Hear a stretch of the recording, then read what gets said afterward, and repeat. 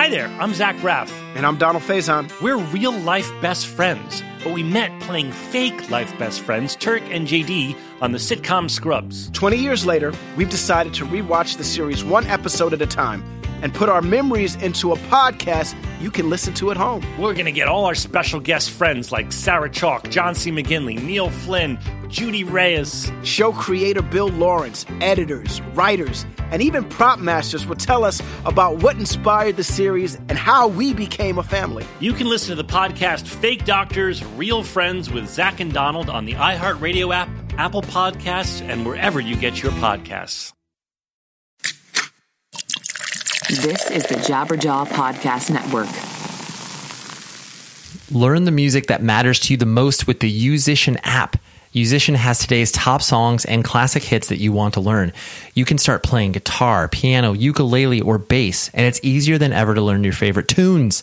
Become the musician you've always wanted to be. Visit musician.com/words to try Musician with a 20% discount using the code WORDS. This app is amazing. You need to check it out, okay? musician.com/words for 20% off using the code WORDS.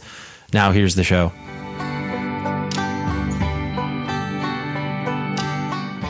Hello, everybody. How are you doing? I'm Ray Harkins. You're listening to 100 Words or Less, the podcast. I am back from Japan, Konnichiwa, Ohio. Ohio is actually good morning in Japanese, in case you're wondering. Today, I have an exciting guest. His name is Ryan Tuck. He plays in a band called Fit for a King. Very, very large band within the context of the whole metalcore, modern metalcore world. Good band, good dude. Love this conversation. And actually, this conversation came about because he reached out saying, hey, I'm a fan of the podcast. If you ever want to come hang out with me, let's do it. And I was like, you know what? I'm into your band. Let's go ahead and do this. So, it's always really fun how that happens. Let's talk about some other things. Then I'll talk about Ryan. Then we'll dive in the interview like we usually do. First of all, thank you very much to everyone who checked out the episode last week. It was, frankly, one of our quickest downloaded episodes as far as size of popularity and how quickly you guys consumed that. I appreciate it. And I know Aram appreciates that. So dive back if you, didn't listen to last week's episode. It was a really inspiring chat and I heard a lot of feedback about that. So I appreciate that. And you can always reach out to the show, 100wordspodcast@gmail.com. Love to hear from you, no matter what it is that you are writing me about. I mean, if you're writing me about something like, hey, what's your shoe size? That's not too interesting. So we shouldn't talk about that. And yes, I'm tired, but I'm well. The Japanese tour that I did with Taken was just incredibly overwhelming. That's like the best way that I can do to tell you that, because it's just amazing. Like the shows over there, they're not huge. Like we were playing to like 200-300 people a night, which was amazing and incredible. So it's not like, we're like rock stars in the way that, some people are over in Japan, but it's just the general enthusiasm and feedback from people in regards to us being over there it's incredibly meaningful. So thank you, Japan. Okay. Really appreciate that. Also, if you don't subscribe to this show, please do on whatever podcast catcher you are listening to, whether it's Stitcher, whether it's Apple Podcasts, whether it's Overcast, whatever it is, subscribe to the show, because that way it gives the little show a little juice, and then make sure that you never miss an episode of this thing as it comes out. So like I said, Ryan Tuck, he plays in Fit for a King. He plays bass in Fit for a King. And the band is really, really good. I enjoy what they do, and they are hard workers, always on the road, always playing out, gigging out, so to speak. And Ryan has an interesting story, so that's why I wanted to share this with you. And thank you very much, Ryan, for being a fan of the show to begin with. So that's what we got. Here is the discussion with Ryan.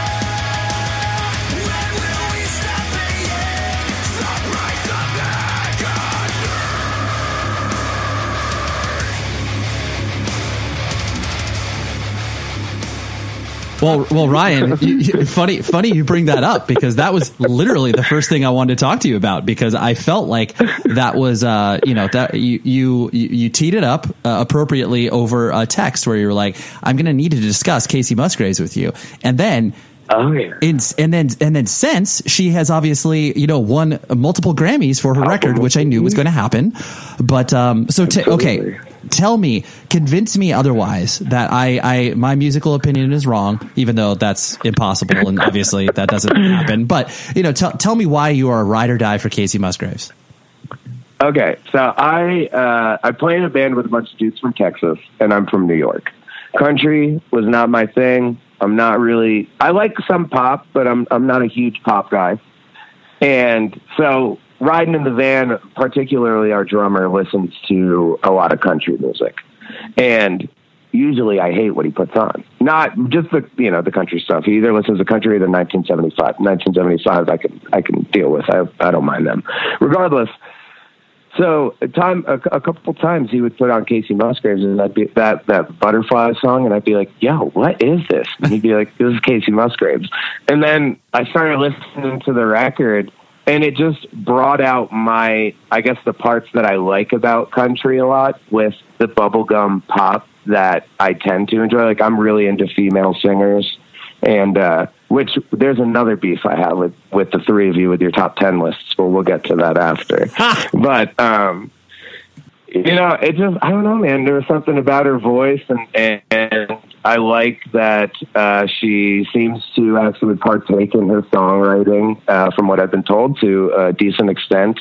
And I don't know, man. I just love the record. Just when I'm not a big country dude, but when I listen to it front to back, I totally get where you guys are saying where there's a couple songs that are just pretty redundant, but I thought that the bangers were awesome. Like Butterfly, Space Cowboy, like I could listen to that all day. Right. But it was, have you ever listened to Brandi Carlile? Oh, yes. I'm a big Brandi Carlile fan, and she's one of the only people in that Americana kind of world that really strikes for me. And I guess when I listened to this, I was like, okay, this is kind of like a country bubblegum version of that style of songwriting. And I don't know, just made me feel good. I like it. I think she's sweet as hell. I as much as I don't personally care for the record that much after, because you encounter this, I know, just like everybody else does, where word starts to spread about a record and people kind of are like, oh dude, like kind of freaking out about it. It's like, oh dude, this is such a good record. And I remember that happening from not only, friends in the music industry and people's opinions who I trust, but then there's also just like, random people I work with are like, dude, the new Kacey Musgraves. And I'm like, wow, I'm getting it from all sides. But there comes a time where you're just like, all right, I need to actually sit down and listen to this thing. And it's not a bad record. It's just one of those things where it didn't take me away in, and plus, like you mentioned, you are kind of the forced exposure to the record can definitely get you to like the thing, where you end up, being like, oh yeah, like I hated this for the first 10 times. And then all of a sudden a switch flips and you like the record because I've listened to it for a million times in the van or whatever. Oh, yeah, exactly. And, I think if you go into it being like, oh, is this going to be like the most intellectually brilliant record that has ever been written? Of course it's not going to be your favorite thing. Right. But if you're like, man, I just want like a nice, like if I'm chilling out and I'm having a nice day and I feel good and I'm doing some yoga, I'll put that thing on. I feel, and it just kind of gets a groove going for me. You're at peace. You're at peace. Yeah, absolutely, man. And, I just like that. I guess the other thing for me is if there are, young women in the world that are going to get somebody to idolize and look up to, I'd much rather that chick. She's cool and she's classy and she does, really interesting music for a time when, a lot of people are putting out a lot of really redundant crap. And I think for people that either like John Mayer or like Taylor Swift, they can find something in Kacey Musgraves to attach themselves to. Yeah. So, no, I feel you. We we'll agree to disagree, but at the same time, I don't look down upon you for that choice. It is because, like you said, I think they're. Especially when you have people like you and I who have, dedicated ourselves to, the weirdo independent music, and you understand how much it kind of takes to really like put a song together, as much as that may mean something different to many people. Then when you look at it in the large ecosystem of like, oh yeah, like, there are people that have no involvement whatsoever in their songwriting, you know? And so you got to show respect where it's like, oh yeah, like Casey Musgraves, like, you know, does she sit there in her bedroom crafting 20 songs? Like, no, probably not at this point, but like, does she have a heavy hand in it? Like, absolutely. And then that feels, like you said, better to support than just, you know, a manufactured artist or whatever. And if you had, you know, take part in it and you get to be album of the year, I think that's pretty freaking cool. And, you know, the other thing is even looking at like an artist like Fetty Wap, you know, I do not like his music at all. I don't dig it. But when he was on Top 10 Billboard, he was the only artist who wrote his own songs. He was on Top 10. And I think that is freaking cool. Yes. So I'll always like throw, you know, a little nod of respect to somebody who's at least like having a piece of their craft. But, dude, so here's my other question for your guys all top 10. There's one other record that I didn't hear mentioned. I was bummed about. Okay, hit me. And it was Now Saved. Oh, good. Okay. I just recently saw Tancred, which is half of Now. And it was one of those things where that record, I mean, I listened to it when it first came out and it was very good, but it just didn't, it didn't hit me in the same way that Threads did or the previous, EP. Yep. And so I do think that just suffered from it just didn't stay on my radar at all. And I think that, you know, cause I think it came out on the same label that the previous one, Trans, which is like Chris Walla from Death Cab's label. I could be completely wrong. I believe so. But, I'm not positive. But yeah, good record. Yeah. Very, very good point. Yeah, it was interesting. It didn't, like when I think a lot of people heard Threads for the first time and it starts and you're like, oh, wow, and it sucks you in. Saved didn't have that same vibe to it where at your first listen, you're like, oh, this is like one of the best things I've heard in a minute. Mm-hmm. But for the year, I found myself going back to it a lot. And it was another like the Casey record. Having a good day, I'm vibing, I'm cleaning the house, whatever, doing my yoga, something, put on that record and you feel great. And I thought that it was, you know, a step in a new direction for them, but still a really, really cool and well-written album.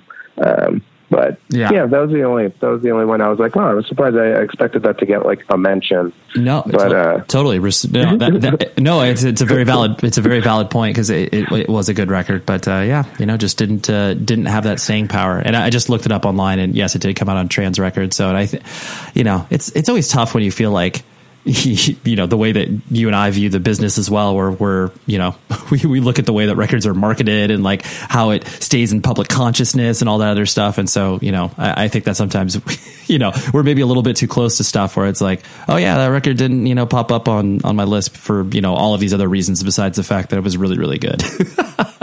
Oh yeah. Well, thanks for allowing me to be a nerd and pick apart your list a little bit. I appreciate it. That is exactly what those lists are for, man. People need to be able to consume it and then express their opinions and tell us we're wrong. So it's beautiful.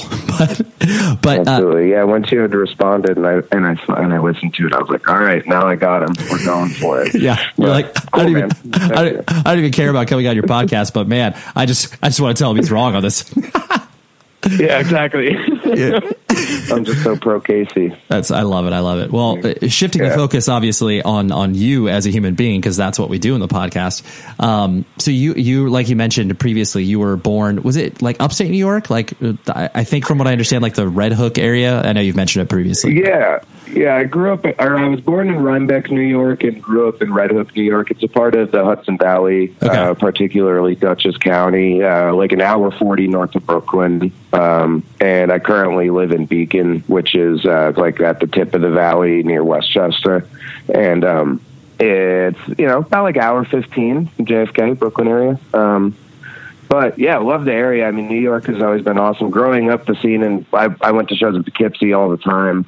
And the Poughkeepsie scene was awesome when I was a kid. It's not crap now, which stinks, even though we have some pretty cool bands. But it was a great place to grow up, man. Super beautiful. You get the best of every season. And, you know, I think exposure to like New York City and stuff at a young age is good for people. Kind of teaches you that the world is a melting pot and not to be such a little dick. Yeah. Well, that's where the Poughkeepsie, I think I played once or twice there because the, Jeff Menig, the show promoter from Jeff up there. Menig, that's one of my best friends. Dude, Jeff brought Taken up there more than once. And, I mean, you know what it's like when you meet a promoter who, you know, clearly is doing it for the right reasons, not only wants to support like the local area, but then, you know, is just like a cool person. And like the Chance was up there, correct? Yes, sir. That's where he worked. Right. But no, that's so cool. I just loved it when you find those little pockets of like the suburbs where, you know, you feel like no matter what, there's going to be like 100 kids at the show because everyone has been kind of groomed to come support these shows as they come through. Yeah. Well, Jeff and I grew up in Red Hook together, and we were a few years apart, but it was a really, really tiny town. We have one stoplight in the whole town. Right. And, so he was, I don't know, maybe like 6 years ahead of me. And he was booking shows at the Chance in the Loft. And I started booking shows at my Elks Lodge in Red Hook and at my high school and putting on shows when I was 15. And he got word of it. And like my band started playing his shows, and he kind of took me under his wing and mentored me. Nice. And helped me to kind of learn the ropes a little bit. And he managed all my bands growing up, and, you know, just has been the most like rock solid, incredible friend to me throughout my life. So I'm very lucky to have that dude. And, you know, at the time, having the guy who's promoting all those shows and putting them all on as your manager was just super advantageous for my bands. So we got to play all the best shows. Yeah. And really helped us to get out in the forefront. And, you know, things didn't end up necessarily working out for those projects, but we got pretty close. We did well. I was in this band called Visions for a few years. And, you know, we almost got signed to Roadrunner. And then at our showcase, they decided to tell us that, yeah, it was cool, but just weren't feeling it. But, yeah, we brought the contract, but we're not going to sign your band. So that was awesome. You gotta love you have to love those experiences. Cause I think that like, you know, when you're young and you get your, you know, hopes up and you've already started to like fantasize about what it would be like to be on Roadrunner and all these other things. And then to have it like all come crashing down where it's just like, oh, maybe we weren't that good. And then, you start to go into so many different directions. Well, you play a showcase for 8 people in a jazz club with your Screamo band, and then they're like, oh, this wasn't awesome. And I was like, well, yeah. I could have told you that going in. Yeah. Not awkward at all. So thanks, guys. But, you know, it's funny that spiraled into our vocalist. So Jeff picked up the band Sworn In at the time, and they were a young new band. And our vocalist quit the band to go tour manage Sworn In. At the time, I hated his guts. Shout out, Chris. And that really, really stung for a few years. I kind of, you know, just played some acoustic shows, and kind of the band fizzled out. And then a couple of years later, he ended up meeting Fit for a King and introing me to the band. And that's how I ended up getting my tryout and stuff. So kind of came full circle after me telling him what a horrible human he was, that he ended up actually doing the thing to completely benefit my life and bring me to a whole new place. So yeah, it was pretty freaking cool, man. The whole thing was a pretty wild experience, but very thankful for the two of them. They played a huge role in my life getting to change. Sure, absolutely. Well, yeah, you have those people who are, you know, able to kind of not only educate you, but, you know, be a friend, be someone you can trust, and then kind of, you know, just like learn alongside of them as you guys are both experiencing, you know, new things. Because, you know, even though a person's whatever 5 or 6 years older than you, most of the time they're experiencing some of the, you know, same things as you at the same time, and so you're kind of both learning from each other. Even though, you know, there's that idea that the person that's a little bit older has a better idea, but, you know, most of the time that's you know, as you get older, it's sometimes it's not true. But yeah, you know, it began with admiration and like, you know, wanting to learn, and then we found ourselves eventually just being friends and not, you know, having it all just be like, hey, what can I do? What can you teach me? What, you know, anything that I can help you out with? Can I work at your show? Whatever it is. Yeah. And, you know, so, you know, it was nice. I mean, now, gosh, you know, I'm turning 30 in a couple weeks, so it's not really the same as it used to be, but, you know, it's freaking awesome. I'm so happy to, you know, still have those people in my life. So cool. And it's made, you know, doing this job that much better. You know what I mean? It's not like we have some bittersweet story or some jaded group of individuals. Like, everyone in the band are really lovely and pleasant to be around at almost all times. So, you know, we're lucky to have the experience that we have at the moment. Yeah, absolutely. And so your family structure growing up, like mom and dad in the house, brothers and sisters, what was the makeup? Oh yeah, mom and dad have been together since high school and are super cute and corny. Nice. Total like white picket fence without the actual white picket fence life. I have an older sister. She's married, has a kid, and they're awesome. Her and I were pretty tight still on growing up, like would go to shows together and stuff. And I had the nicest childhood that you could get. I did not get the shit end of the stick at all on that one. My dad was captain of the football team. My mom was a cheerleader for the rival school. They met working at an ice cream shop and have been together since. Oh my gosh, dude. That is it. It's like as corny as it gets. Totally. That's beautiful. I mean, you hear about that sort of stuff. You see it you read about it in books, you see it in movies and stuff, and you know it happens. But then when you actually have it reflected back on you and it's like your childhood, it's always like, oh yeah, man, you almost don't even want to talk about it because you're just kind of like, you're not even going to believe this, but this really happened to me. Oh yeah, man. And it's really opened up my perspective on life because, for one, my parents were young and they were really cool. And my dad and my mom worked out a lot. My mom taught self-defense to women and had her black belt in Taekwondo. She hadn't, done it for like 10 years, but so I grew up getting to do that and, do sports with my dad, and he works out a lot. So it was like a really fun, healthy life. And they listened to great music like Soundgarden and Pearl Jam and Salt and Pepper and like just sick stuff in the house all the time. So I got influenced at an early age to have what I think is pretty decent taste in music. Right.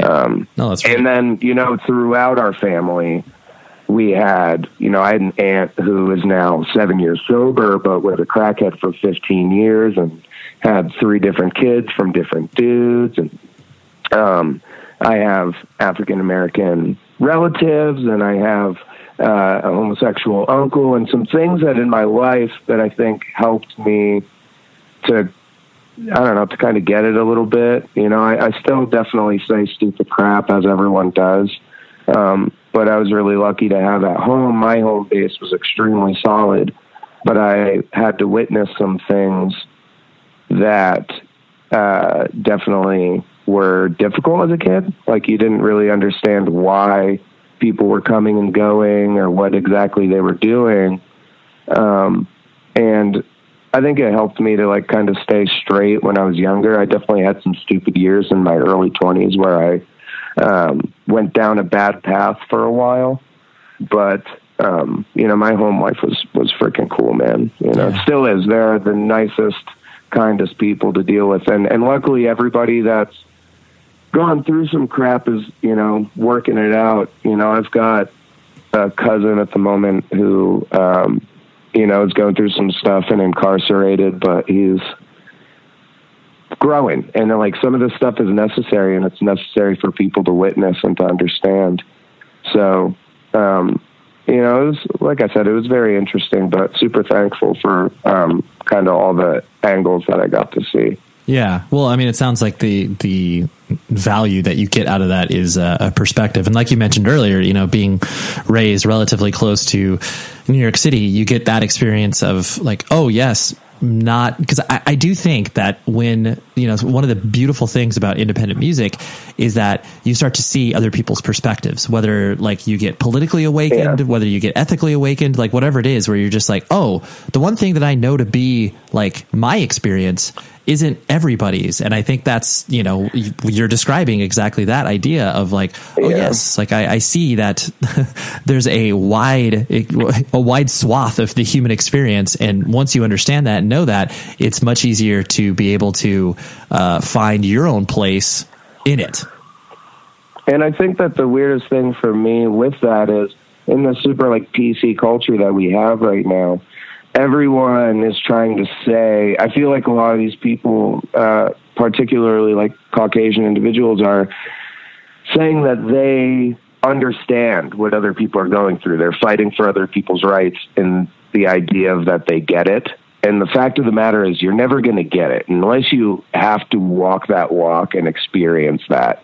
You're never going to 100% know what it's like to like get hit by a cop and have them throw your cell phone in a microwave and fry it. You know what I mean? Like, so I think just with the experience, I try to take a step back and like not be that guy that's like, yeah, like I know exactly what everybody's going through and I'm in a fight for you and blah, blah, like it's just not that cool. Like I don't think that I get a lot of kicks out of that. But I think that if you take those experiences and you take that perspective and you do your everyday walk with it, then that's being an open-minded individual, and that's being kind, and that's being respectful to everyone, and that's the positive movement that I think that everyone needs to really focus on is, stop trying to say that exactly what everyone else is going through and just be there for people. It's a lot easier. Yeah, no, for sure. Especially, you're very, very, very correct on that. But that's cool that you were able to, start to put those puzzle pieces together at a relatively early age. And so Tuck is clearly a nickname, right? Like people call you Tuck. Have people called you Tuck for like 175 years? Like anytime someone has a nickname, it's kind of funny. In the band. What's that? Yeah, so when I joined the band, we've got the vocalist name is Ryan as well, even though we call him Kirby all the time. So they were like, oh, we need a nickname for you. And I was like, all right, like whatever. And one day we were in the studio making the first record that I was with the band, and I was going out on a date, and I tucked in my shirt, and Fabio just said, yo, looking good, Tuck. And then they were like, oh, that's it. So now, like, if I go to Starbucks, I say my name is Tucker, but it's not. My real name is Ryan Robert O'Leary, right? And Tuck has zero relevance other than for like 2 years I really liked tucking in my shirt a lot, and then I gained some weight, and I was like, I don't know, man, I can't really do this. Yeah, no, I knew that there was clearly a story attached to that, because I was like, you could not be, your name could not be more Irish, and it's like, where does the Tuck come into play? But now that makes sense. So yeah, zero relevance. But the captain of my football team growing up, his name was Tucker, so I was like, oh, maybe like people will think I'm more handsome if my name is Tucker. I like that. Yeah, through the process of association with something that people would have no idea that is even associated with you, you'll try to figure it out. Yeah, he was a cool guy. I just want to be a cool guy. Yeah, totally. And it's funny too, because usually, have you always kind of played bass in all the bands that you've played in, or have you kind of shifted to guitar and bass? Yeah. Okay. I started as a guitar player. My uncle taught me how to play when I was in like 7th grade. But then when I was in 10th grade in high school, I had sang in bands beforehand, not playing any instruments. And then friends of mine were like, hey, you play guitar, right? And I was like, yeah. And they were like, hey, we're starting like a hardcore band. You want to play bass? And I was like, I don't play bass. And they're like, we have one. It's like, okay.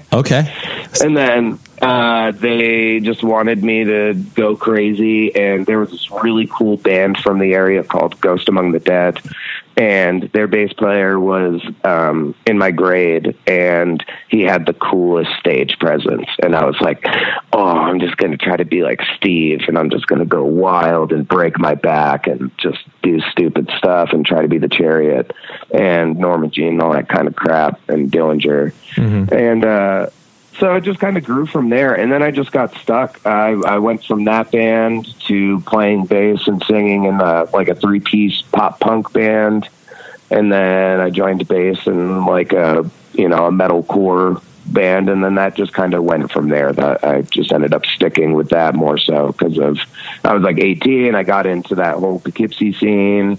I was playing in that kind of world. So once I left, I got kicked out of this band called The Last of Our Kind. And then I started the band Visions with friends of mine locally. And I just always played bass and sang after. It's way easier for me to either play bass and sing or play acoustic guitar and sing than try to play electric unless it's like soft stuff, which everyone always wanted shredding, and I don't shred at all. So, not going to happen. And it's the only reason I bring up the bass. Bass is such an interesting instrument, especially when you're talking about punk and hardcore, because usually it is like, I don't want to use the word afterthought because clearly it plays an important part in every rock band ever. But usually the beginning of a bassist life is usually relegated to that idea of just exactly what you're talking about, where it's just like, oh yeah, we already have some guitarists, but like like, Ryan, you're a good hang. Like, do you know how to play bass? It's like, well, it's 2 less strings. I guess I'll try to figure it out. Exactly. I mean, I don't think that there's ever been a band in this genre where someone's been like, yo, I love that band because they have the most ripping bass lines ever. Totally. Never. Yeah. Not once. They always say, oh, I like that band because he threw his guitar 30 feet in the air and then he like climbed some stacks and jumped into the crowd. Yep. So I never, unless you're like AFI and actually have bass lines that make your songs, yeah, no thanks. I'll just play my chugs and act like an idiot and kick crap. So right. Well, and it's much more fun for me. that makes sense.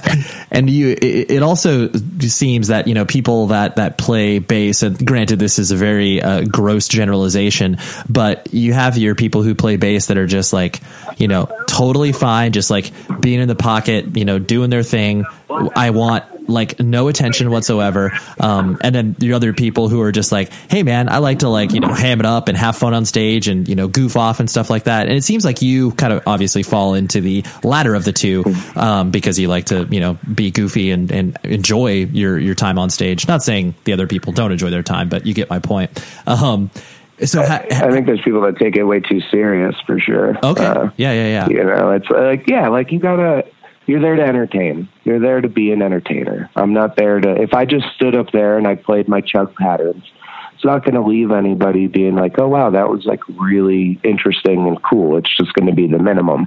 So I'd rather try to provide something for them. And I still get to sing. And, that's my moment of redemption where I'm like, okay, like I'm not just a dancing animal. Like, here, I do some pretty stuff too. And that's where I, sit back for a moment. But, I just think that it's really nice when bands put on an entertaining gig for the crowd. Yeah. So I'm lucky that the dude let me act like an idiot.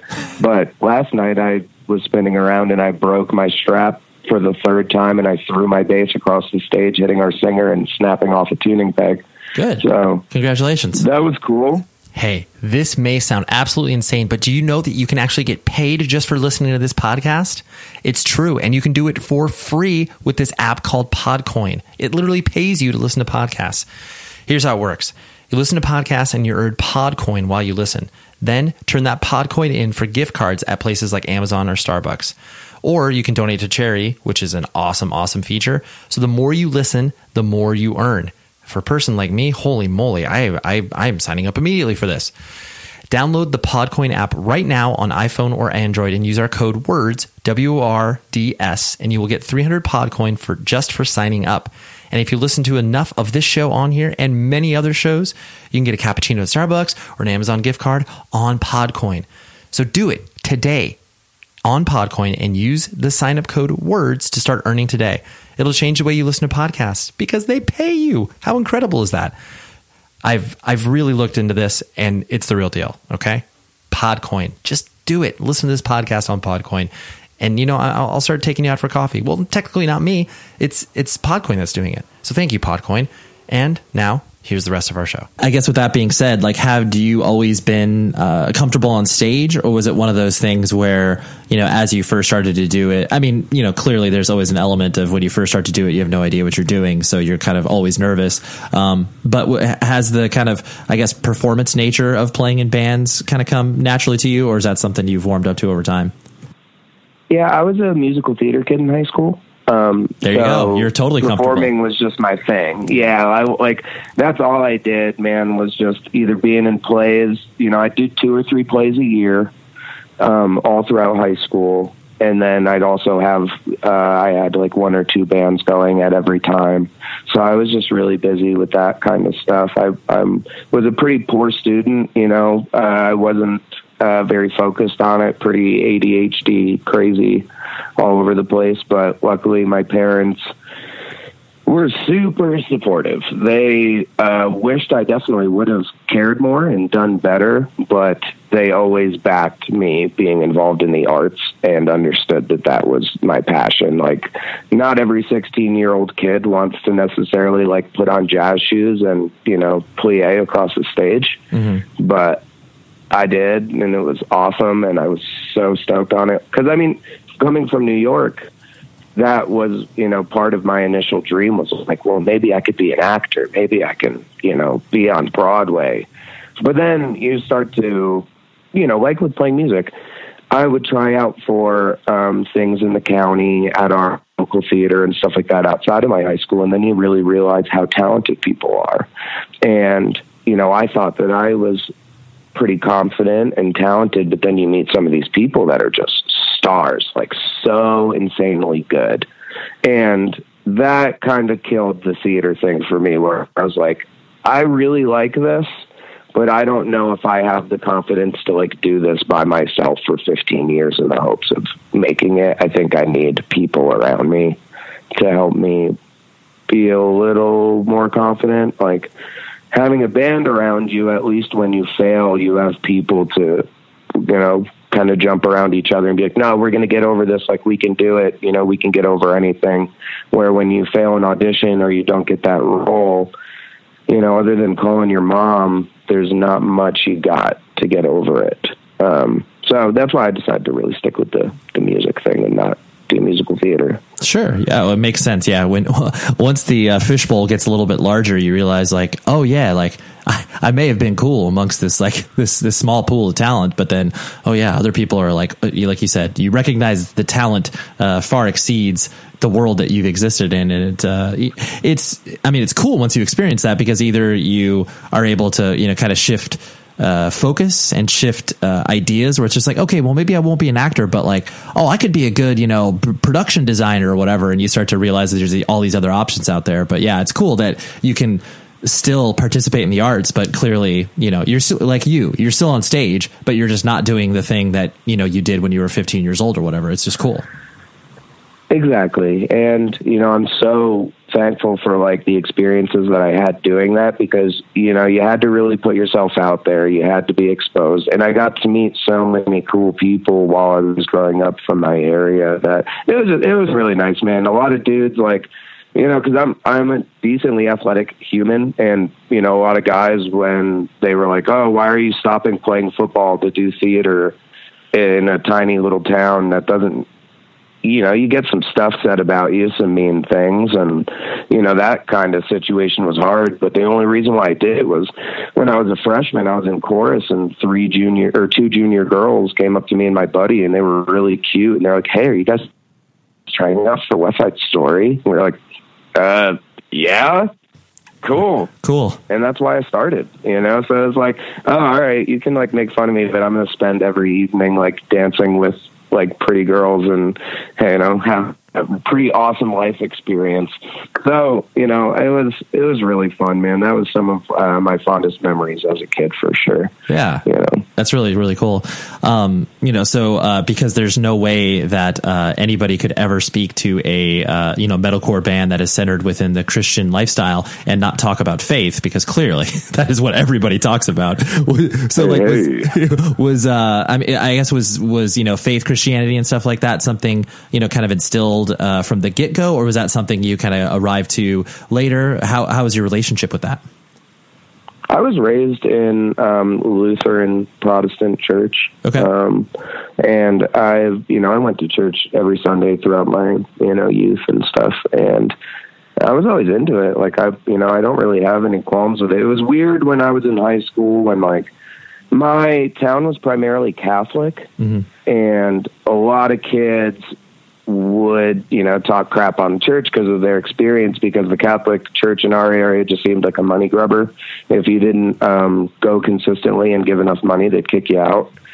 And I just never got that perspective where, my pastors were pretty cool and open-minded, and, we had some really great conversations, like especially when my aunt was going through all her stuff in and out of jail and doing drugs and whatnot. I had a lot of trouble instilling my faith and being strong in that, because I was like, the whole forgiveness thing made zero sense to me. I was like, no. Like, how am I supposed to forgive this person? Like, she sucks. Like, straight up. There's no way that I have to forgive this human. And now, as an older individual, I understand that because of her faith, she is sober. And that's the part of forgiveness where I was like, man, I didn't see the long term in it, but at the time I was just mad because she was doing crappy stuff. But, well, I ended up doing some pretty crappy stuff myself, and a lot of people need forgiveness. And I think that's just always been something that I had a really hard time with. But regardless, I just had a good experience with the church. I didn't grow up in some kiddie diddle little church where, people are getting molested and having poor experiences, and their parents are made to feel bad if they don't go enough or they don't confess enough. My pastors were there for me as friends and mentors. My parents were there for me to just try to be a good person. It wasn't just about like, hey, if you do something wrong, you're a piece of shit and you're going to hell. Everyone's going to make mistakes. Mm-hmm. You're going to make mistakes. I'm going to make mistakes, whether someone is Buddhist or whether they're Muslim or whether they're Jewish. Everyone's going to make mistakes. And for me, as an older person now, this is the big faux pas, I guess, with us as like a Christian band. So my personal idea is, if at the end of the day, the world ends and we were all technically wrong, like a lot of these religions are very similar. Mm-hmm. Similar rules, similar ideas, similar aesthetics, but they have some label on it and they have some savior labeled on it. But if at the end of the day, people can just be saved, and it wasn't just about the label and the God, it was about the idea. That's all I want, man. I just want people to get over the labels, get over your deity, and focus on being a good person. That's what matters at the end of the day, because if someone is going to be saved, you're going to be saved because you're a good person. And for me, I was raised in a Christian church, yes, and I was raised to believe in Jesus Christ, yes. But do I know that I'm right? No, not at all. I just wanted to have faith. I want to be a good person, and I want something to help me to kind of check my balances a little bit. Like, yeah, it's good. It's good to have rules. It's not like I didn't break them. It's not like other people don't break them, but at least you should have something that you look at that's like, hey, like if you do this, like you might be fucking up. Sorry for cussing. No, you're fine. But yeah, and that's all it was. It's, my parents aren't like the most strict, evil people in the world. So I've seen a lot of dudes, and a lot of friends like go to church and have horrible experiences with it. And their parents are horrible to them about it because they're so stuck in this idea. And that's where I have problems on certain parts of the country. I can't go to a part of the country where they're like, yeah, everything is about God and Jesus, but I don't like you because of the color of your skin. Well, then we're messing up in the first place, because I guarantee you your Jesus wasn't white either. So how about we talk about that a little bit? Yeah. So it's like, it's just, there's a lot wrong, but if you focus on the good, it can be helpful. I'm not saying that everybody needs it. I don't think a lot of people do necessarily need it. I think faith is what's important. It's not about being a Christian or about being any sort of particular religion. Having faith that if I do good every day and if I do good deeds and I'm kind to my fellow man and I show love and compassion, I don't know what's beyond my body, but if it is something good, I'd love to have it. So yeah, that's just kind of, I think that's where we lie, man. No, I appreciate you laying that out, because I know it is one of those things that it's like, since the dawn of Christian alternative music, there's always been that push and pull notion where it's just like, I myself am Christian. I've always identified with it. I've never played in a Christian focused band or anything, but I've always got that sort of not even tag, but I've just always, people have discussed with me about that. And it is one of those things where it's just like, you all, like you said, all you're trying to do is just bring the focus on the fact that like, oh yeah, like we're all approaching this from, our own lens, and we all have different opinions about this. But like you said, if at the core of it, you are simply trying to, do better than you did yesterday and, put forth a positive attribute into the world, that's all that anybody can ask for. Yeah, and to preface that, I mean, that, you know, that's my view, and, you know, everyone in my band may describe their faith slightly differently, but I think that we all have the same, like, core perspective of trying to do. It's just different when you're raised, you know, in Texas in a Baptist church versus, you know, the way that I was raised. But yeah, like, you know, and it's interesting because even us as a quote unquote Christian band, like, we're not really trying to jock that label super hard, because on the new record, one song has a religious tension or a religious idea to it.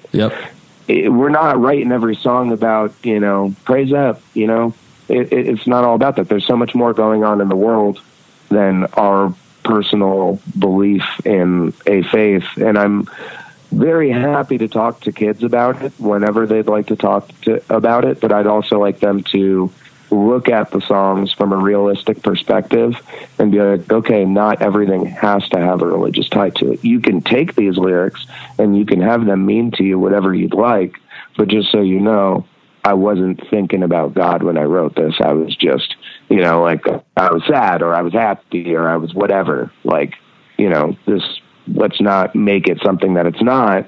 And that's the problem is for us, we're not labeled as a cool band because we're a Christian band. Right. So certain bands don't want to tour with us because they label us a preachy band. We've never preached, ever. We say God bless at the end of the set. That's it. That's all you're going to get. So stop calling me preachy. Sorry that when we were kids, you know, the band signed to Solid State, which have been the most incredible label to us ever, are the most kind people that we could ever ask for. And, you know, yeah, we like religion, but, you know, no offense to like our friends, but like For Today, for instance, they were a preachy band. They went up there and preached. They were a ministry. So that is what they, if you don't want to tour with them, that's fine. But for us, we're not a ministry. We are not doing that. And that's perfect word for it. We are not a ministry band. We don't preach. We just wrote some songs that have a religious connotation. And that's just how it is. It's not, especially as we get older, a lot of the stuff doesn't have that to it. So that's the only issue that we're having at the moment is we are, you know, doing well and the numbers are there and everything's going great, but some people have pigeonholed us in that way, and it's a little frustrating.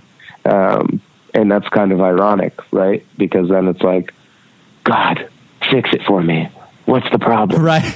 Totally. Hey. That's the problem, right? Yeah. You know? Yeah. Well, dude, it's the same. It's the same way as, like, you know, bands that existed in the Warped Tour world were never given the time of day when it was like, you know, touring with cool indie band X, Y, or Z. You know, it's like, oh yeah, they're part of the Warped Tour world. Like, that's what little kid stuff is. And like, honestly, I view the way that people view, you know, bands of your guys' nature, where it's just like, oh yeah, like, you know, it's cute, whatever, Christian metalcore band, but like, yeah, that's not our scene. You know, it's they'll never be, you know, like you said, quote unquote cool because of these things. And it's like, well, no, like we can, like, you just need to give us a shot and a chance. Yeah, I understand what you're saying, though. And it's stupid because you'll even have bands that are friends of yours and they'll be like, yeah, well, let's do it. Like, let's tour together. But then management gets involved and they're like, well, I'm not really sure because, you know, they like Jesus.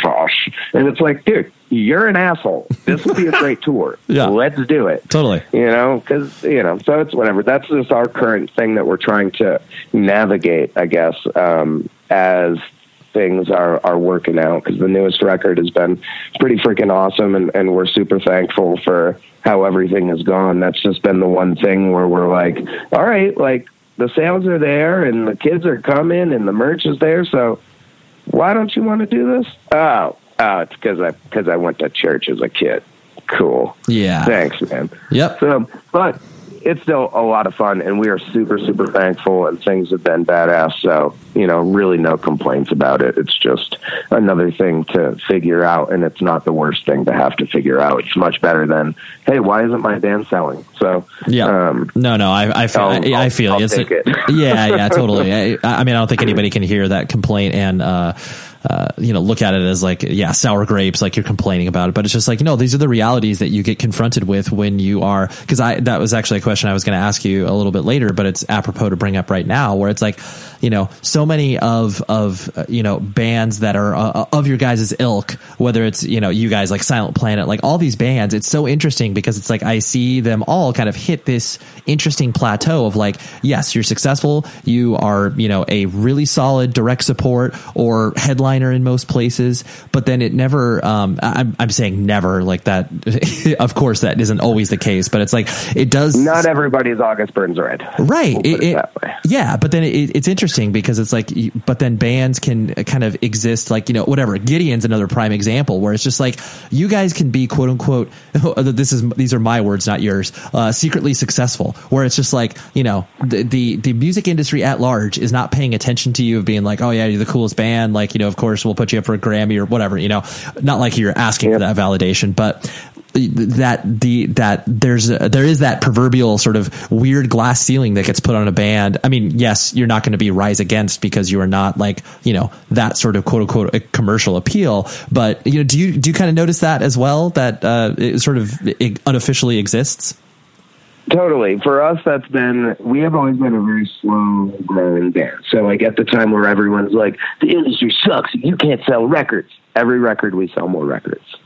Every record we stream better. More kids come and we sell more merch. We're selling on this current tour. We've had our record-breaking merch days, and they've been pretty damn good. So it's interesting where that for us having to pitch that to people and convince them, like, no, we promise you guys, like, we're doing well. It's really weird. Like it's hard at times because you want to have people just recognize on their own and not have to deal with, like this, like a Knocked Loose. We're you're so fucking popular. You can do whatever you want and everybody loves you and it's easy peasy. It ain't easy peasy over here, but we still get great opportunities. We're still direct support to August Burns Red right now. We just did direct support to Devil Wears Prada. But that's also the same problem is we've done so much support for Christian bands that people have labeled us in that world and say, well, you can't be direct support to Knocked Loose because you've been direct support to Devil Wears Prada and August Burns Red. But why not?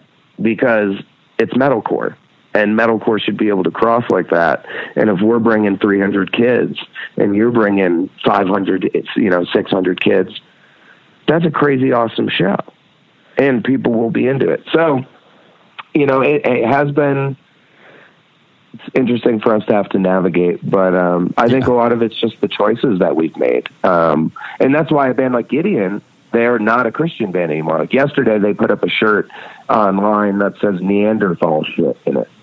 And a lot of their fans are upset that they were like a Christian band for a long time. And now when you go see them, they cuss a lot on stage and, do it in the music and stuff, which is cool. I dig it. You're adults. Do whatever the hell you want. Yeah, totally. But that's a hard thing to navigate, is getting those people to stay by your side. And we will never do that just because I don't want to hurt anybody's feelings. So we're not going to start cussing on stage. I'm from New York. I have terrible mouth. Right. I just don't use it in my music. Yep.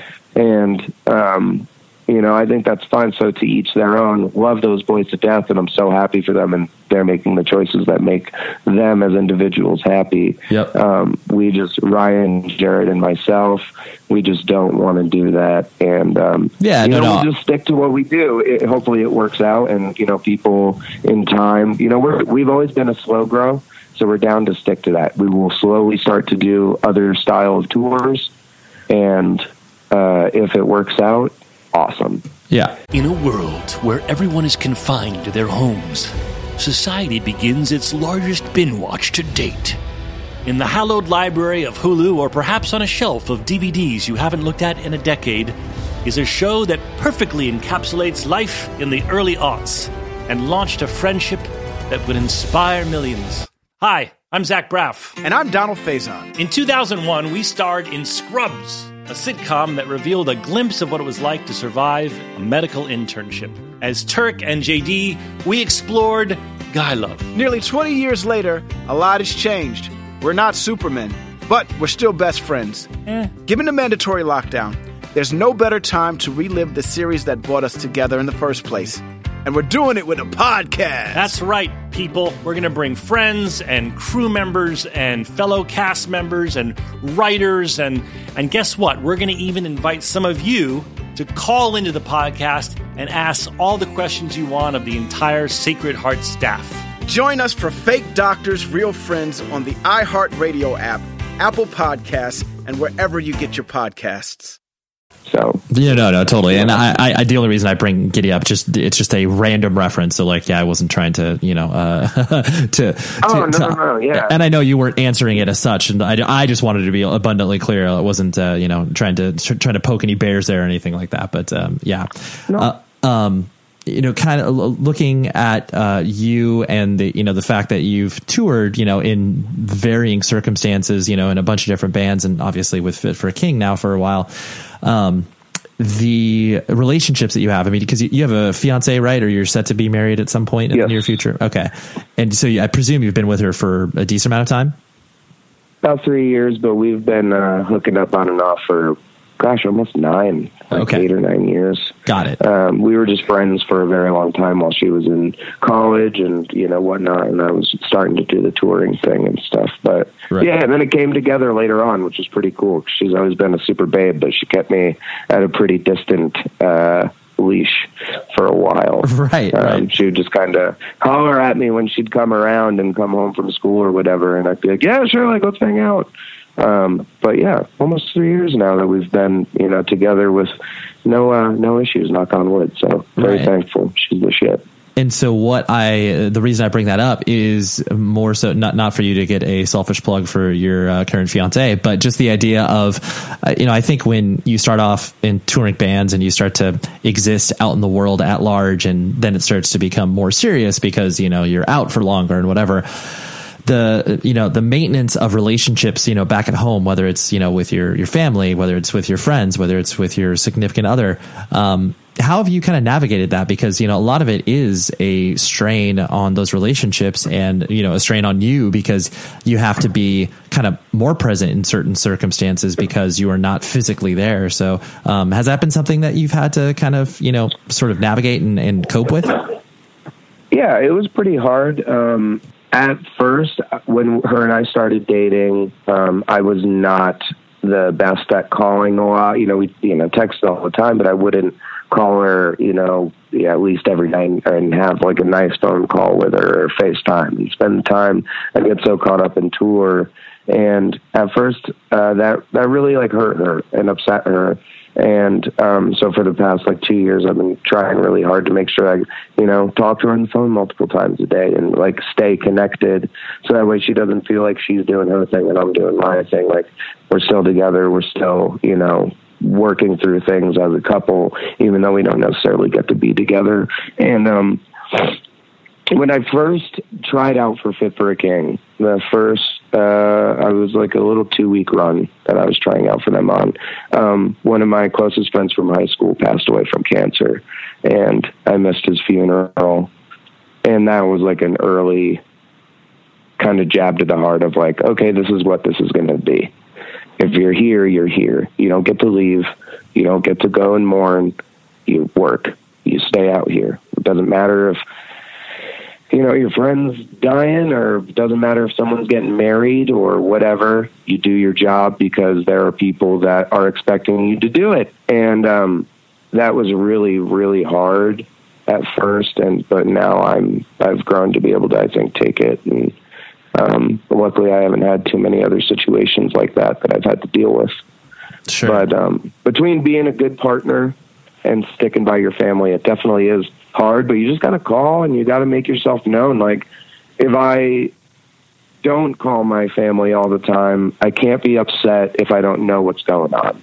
So I make sure that I put it upon myself, every 2 weeks, I make sure I put in an hour on the phone with my mom and my dad, and, have a chat with them and, make sure that you keep up with everything with the lady at home and make sure that she's happy and has things going easy, because this is hard and it's stressful, and I think that everyone out here has a hard time, but luckily we do it together. And, Ryan's married and Daniel, our guitar player at the moment, is married.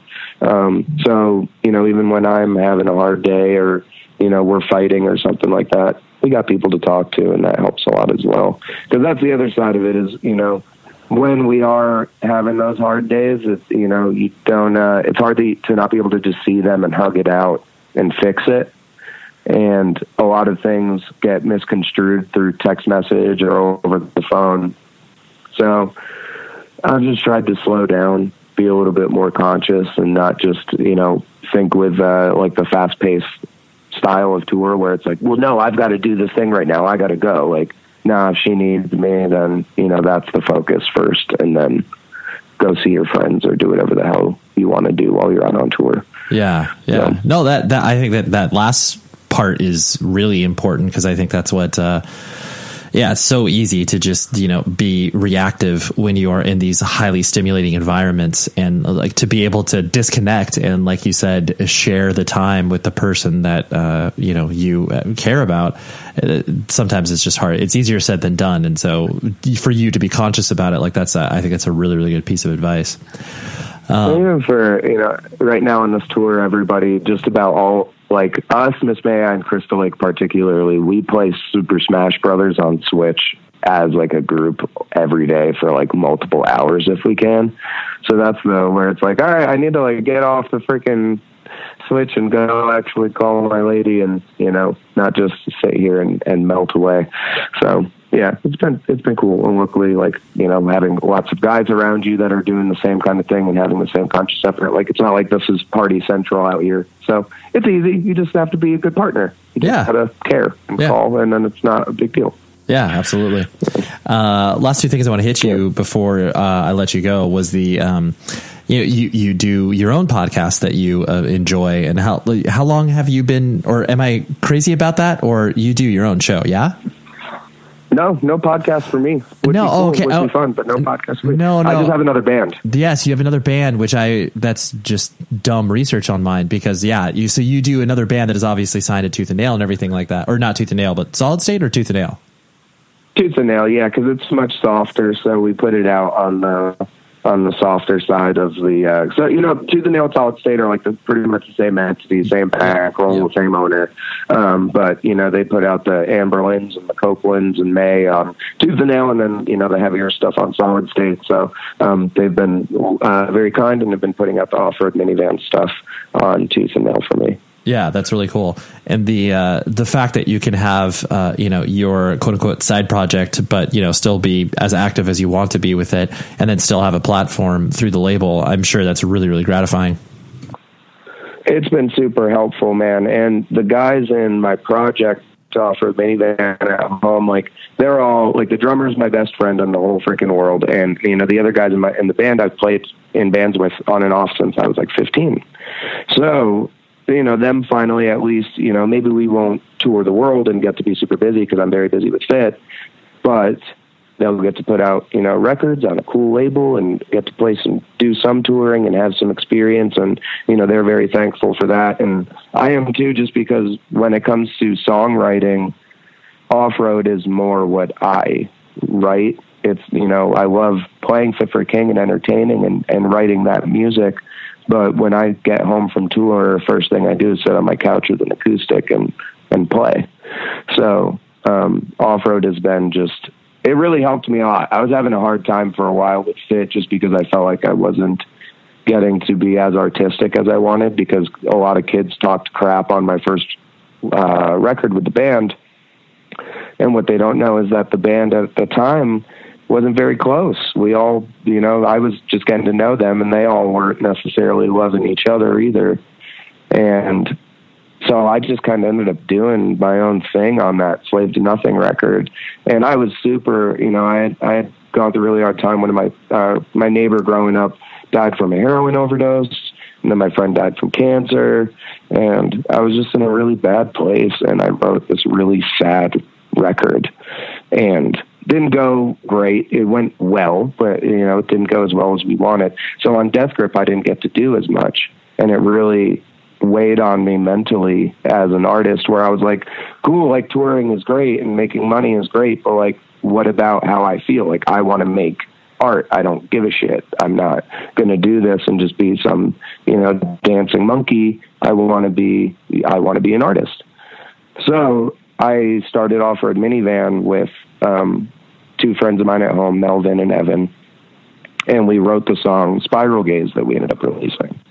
And pretty quickly I showed the label and was just like, hey, what do you think about this? I'm thinking about putting this out. And they offered to pick it up and allow us to put out an EP and do a video. And we're working on a full length now. And it just really, really helped me mentally because I just needed more. And I needed to be able to put out songs that I was writing at home that I felt like were never going to see the light of day.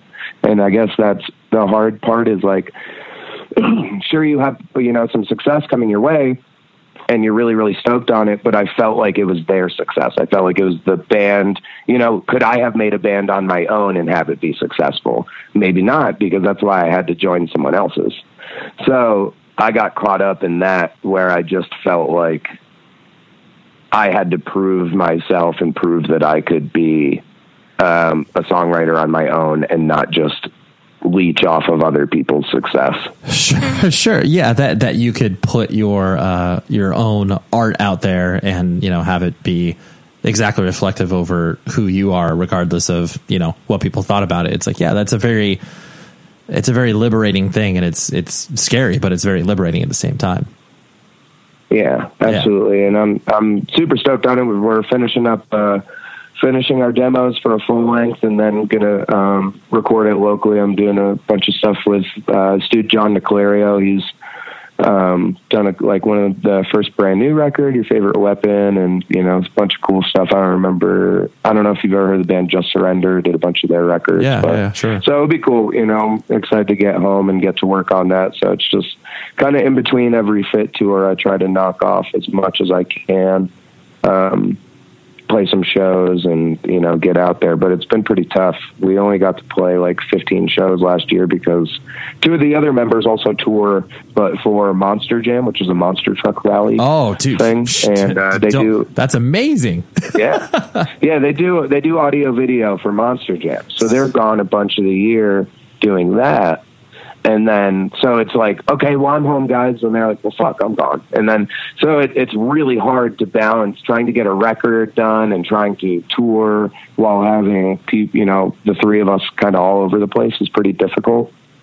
But it's just a slow paced thing. It's a passion project. Like, it won't come out until it's perfect. And I like that there's not really like a pressure on it. It's just fun. It's just art for the sake of art. And I'm just stoked that anyone hears it, and enjoys it, because it's so different than Fit for a King. And I didn't know how people would take it, but it's been really cool, man. I'm so happy to do it, because it really is like, it's my baby. I love that band so much, and getting to play shows are really nice for it, because Fit for a King has really successful shows, but Off-Road Minivan could go play a show and put to 10 people. Yeah. It's not the same thing. I'm not out there like racking in the dough and playing in front of the turn. So I'm out there trying to earn it again, piece by piece, person by person. And I don't know, not to still get to do that and have to, put something new out there for people. So it's been really cool. Adam at Solid State, shout out. He's the nicest dude on the planet. Very nice. And, very nice young chap. Yeah, he's been so good to me, man. So it's been really cool. The whole team that we've got is nothing but kind, loving people, and it's made life pretty enjoyable and easy. So yeah, that's awesome. That's awesome. And I would be remiss if I did not talk to you about the fact that you are one of quote unquote those people that are super into fitness. I don't know if you want to be labeled as CrossFit, because I don't know, people obviously have opinions about that. But you're a physically active guy, and I presume, just because like you mentioned, you played football, like you said, in high school, right? Yeah, I did too for a couple of years, and then I ended up stopping and just doing the theater thing full time. But I've always done sports. Whether 1 year I did track for fun in the spring because I didn't have a play to do, or stuff like that. Did martial arts as a child. I got my black belt when I was like 14. But yeah, just always been into. My dad is jacked, he is just a beast of a human. So he just wouldn't let me not work out. He was just, at an early age, it was very admiring. He wasn't doing it just to like be some macho dude. Like, it was just cool to see him do everything and do it really well. Like when you played sports with your friends and your dad got involved, he was always Superman. Like, he was always the strongest, baddest dude around. So it just made me want to be physically fit. And I had my neighbor growing up, by the time we were 14, he was like 300 pounds at 5'5". He was huge. And now he is shredded and jacked and benching 290 and just the most insane shape you could ask. And it was super inspiring because I was like, man, like, you went from zero to hero, dude. Like, you really went for it. So it made me feel like I didn't work hard enough. And a lot of time on tour, we do get lazy. I've definitely had some tours where I don't work out at all. And it definitely affects me a lot. I hate when I get back home and then it's not as, I'm not in as good of shape. But luckily on this tour, there's a bunch of dudes that work out. So we've only missed like 4 days, I think. Look at you. Of actual shows. No, it's cool. And yeah, I don't do CrossFit, but I'm more, I just like, I like lifting and I like yoga. Those are my things. I think that it's really nice to be able to, carry your weight and, be strong and be able to help out in situations where, I don't know, my dad just always said, if you walk into a room and you're like one of, if not the strongest guy, you just have a different confidence. And I just always, I don't want to ever feel like I'm going to get taken advantage of. I just want to feel strong. And it seems really corny and stupid, and a lot of people don't get it. But I think once you start to get that feeling of what it makes you feel like to be healthy, like when I get done working out, I feel better than I did before. When you release those endorphins and you get that high, I've done a bunch of drugs and most of them aren't as good as that. So, I think weightlifting is awesome. And then like 2 years ago, Warped Tour 2017, I really, really got into yoga. We were still in our 15-passenger van. My knees were shot. My back was shot. I was in pain every day. And I'm a big pothead, so I was smoking a lot of pot. And I was just like, man, I need to do something. Like, I can't live like this. Like, this hurts. It's either going to be not performing the way I want to perform or fixing this. And luckily at the Warped Tour, it's super hot and we didn't have a bus. So doing yoga outside on asphalt in 100-degree weather every day, nothing gets you limber like that. And from there on out, I just got so into it because as like a pretty hyper guy, it's one of the only times I'll just like tell myself, no, I need to just chill and concentrate, and I'll put on a record that I like and, just let everything slow down for an hour. I think it's hard when you're on tour, you're at a fast pace constantly. So my yoga is my time to just kind of shut everyone out and think about what I'm trying to fix. It kind of goes along with the faith, man. Like, what did I do yesterday that upset me? And what did I do yesterday that was mean? And what can I do today that could be better than that? Because I've had some instances. I have a pretty dark sense of humor and make people uncomfortable or say the wrong thing. And I'm really trying this year to just eliminate that and not be a rude person. And obviously when you're on a podcast, like, it's different. You're not, dishing yourself 100%. And that's, I think, the thing with this world right now is everyone, you can be called out for anything at any time and be held accountable for your words. And I want to hold myself accountable for my words, I guess. So the yoga is cool for that. It helps you just analyze and think about stupid crap that you've been doing in your life that you need to fix. And, it's cool. Even like my fiance, I told her for, a year she was having back problems and she wasn't, she was just feeling really stressed. I was like, man, you need to try this out. I'm telling you, it's sick. And a lot of people hate being told to do stuff like that. But, now she's been doing it and loves it to death. And, I think that more people would like it. And the reason, my main question I ask everyone is, when's the last time you stretched? And the average person will tell you, I have no idea. Never. I don't know. Middle school? Yeah, exactly. You need to stretch. You need to make yourself feel good. You need to get your blood flowing. You need to, you can't just sit in a chair all day or, work in a factory all day or whatever it is that you do as an individual and then just go right to bed and not take any attention to detail on what your body is going through and working those things out. And, I don't know. Yoga's just pretty cool. It's been really, really nice for me, and it's helped a lot with the touring because I still have, some back pain and some knee pain at times, but I always feel better after I do it. So between that and the lifting, it's been awesome. That's awesome. And we've got 2 vegans in our crew, so we go to Whole Foods a lot. So, that's the other part is just eating healthy, man. You get on a tour and a lot of people eat like garbage. So, right. That's when you gain the weight. The first time we toured with Buddy Springs, I gained 8 pounds in 5 weeks by drinking beer. It was the first tour we ever got a rider. Yeah. And I'd never gotten beer before on a tour. I was like, oh man, that's so cool. And then I got home, my dad was like, dude, you look fat. You need to fix that. So, it's interesting. The diet is the hardest part, I think.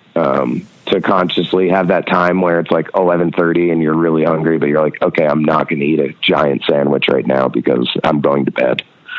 So yeah, for sure. Yeah. Protein shakes. Totally.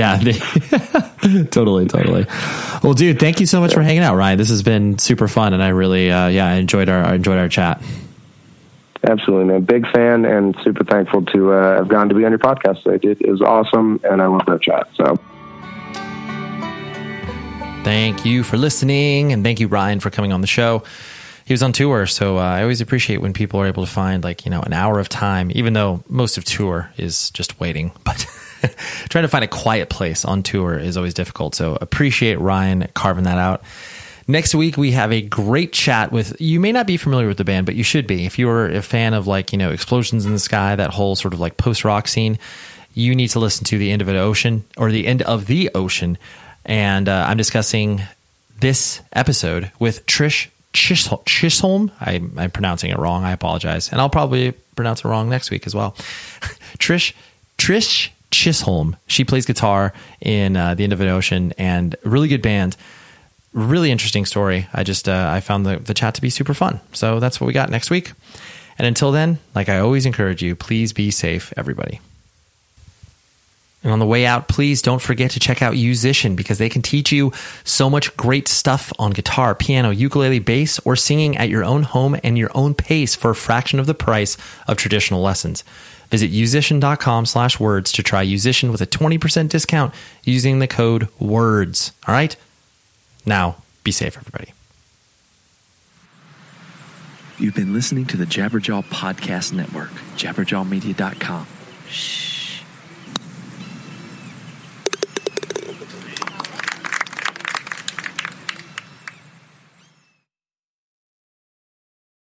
Hey, Miles. Yes. It's Jack from work. Yes, hi. Did you know that we host a daily news and culture podcast where people can go to get caught up on what is happening? Are you confused about that? You're talking about the Daily Zeitgeist, I just the show wanted that to we do make sure every day. you knew, and that everybody knew, that you could listen to us every day, twice a day, talk about what is happening, and they could learn everything without feeling the life drained from their soul. Yeah, I think at the Daily Zeitgeist, we like to give people a balance of just enough news that they feel informed and just enough laughs that they're not overwhelmed and can have a decent day after listening. So guys, listen to the Daily Zeitgeist on the iHeartRadio app, Apple Podcasts, or wherever fine podcasts are given away for free.